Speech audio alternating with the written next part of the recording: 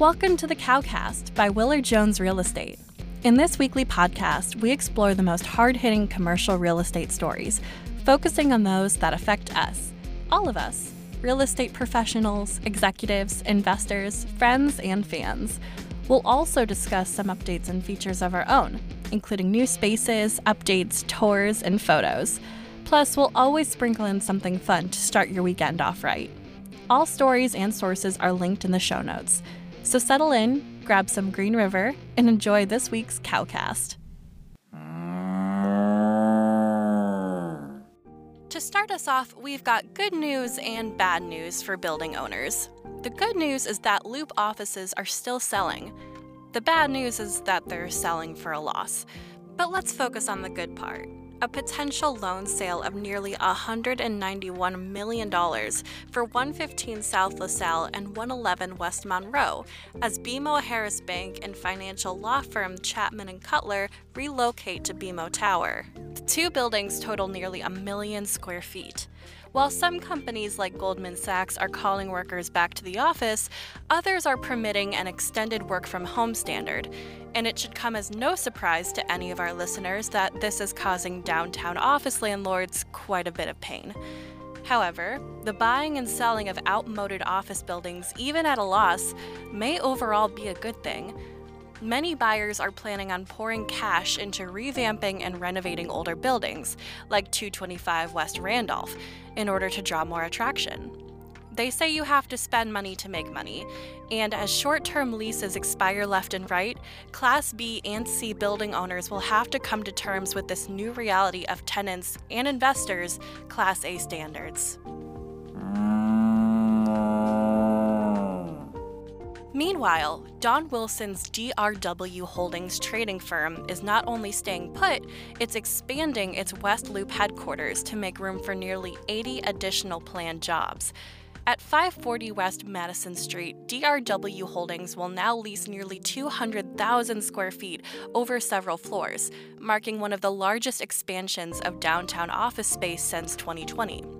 Why are companies like DRW expanding while others shrink, you may ask? Well, an abundance of available elbow room is always a good thing, especially in a mid- and post-pandemic world. Also to come are nursing rooms, collaboration and meeting spaces, fitness areas, and extra room for the incoming new hires. DRW is doing well as cryptocurrency and blockchain becomes more ubiquitous, falling in line with the trend of tech-based companies excelling this year despite a tenuous economy. The West Loop is the place to be right now, with office move-ins in the neighborhood outpacing move-outs by nearly 150,000 square feet during Q4 2021. And with mask mandates for most indoor spaces set to expire later this month, we can't help but wonder if companies will take that opportunity to encourage workers to come back downtown. If you're planning on doing just that, we can help you expand your building footprint. Give us a call to make it happen. The major changes continue in the Loop with investment research firm Morningstar as they search for as much as 250,000 square feet of space downtown. Sources say the Marshall Field building is the likely new headquarters. Morningstar has been at Block 37 for around 14 years, but its 263,000 square feet of offices is now on the market. Its absence will be a loss of 60% occupancy at Block 37, at a time when filling such a massive amount of empty space is onerous at best. If Morningstar does end up at the Marshall Field building, it would become the anchor tenant alongside Vivid Seats, data company Numerator, and Industrious, a co-working space.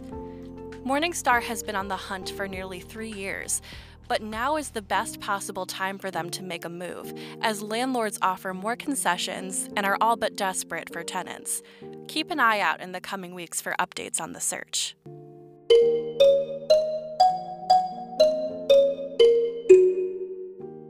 This is the point in the CowCast where we share some lighthearted entertainment, partly for our own sanity, but also for your pure enjoyment.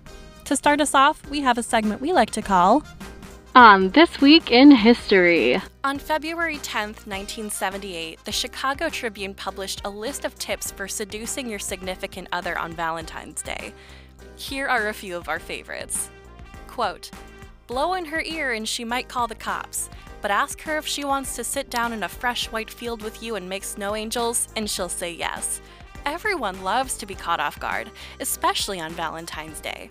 If she's expecting a big deal, hearts and flowers kind of night, drive over to Fluky's and order 2 double hot dogs with the works. If she thrives on glamour, stroll along Grand Avenue and buy a bag of shrimp to munch on your way to Navy Pier." Unquote. For the record, to all you hopeless romantics out there, don't do this. Please. Finally, in the spirit of Valentine's Day, Ladies of Virtue is bringing back its Love Day, spelled L-O-V, during which time anyone can volunteer to help fill 350 boxes with PPE, teddy bears, manicure kits, hair care products, and Black History educational items to be sent to young Black girls and teenagers. The Ladies of Virtue program mentors girls aged 5 to 19 and offers them mental health support and leadership resources. Love boxes will be given away this weekend at various locations on the South Shore. The organization has helped over 1,000 Black girls since its creation 10 years ago. You can get involved, donate, volunteer, mentor, or partner with Ladies of Virtue at lovchicago.org.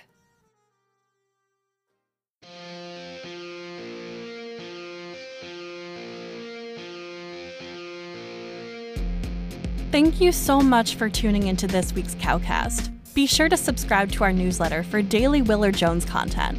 Follow us on Facebook, Twitter, and Instagram at WillardJonesCRE, and be sure to leave us a positive review on Spotify and Apple Music.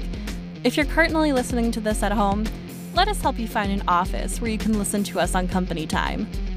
Contact us at 312-263-8787 and at willardjones.com. Have a great weekend and stay safe. The CowCast is produced by Willard Jones Real Estate and is narrated by Amanda Friedlander. Views and ideas shared in this podcast are our own and are not representative of the publications mentioned in the podcast. Music and sound effects by freesound.org. Sources and links are located in the show notes.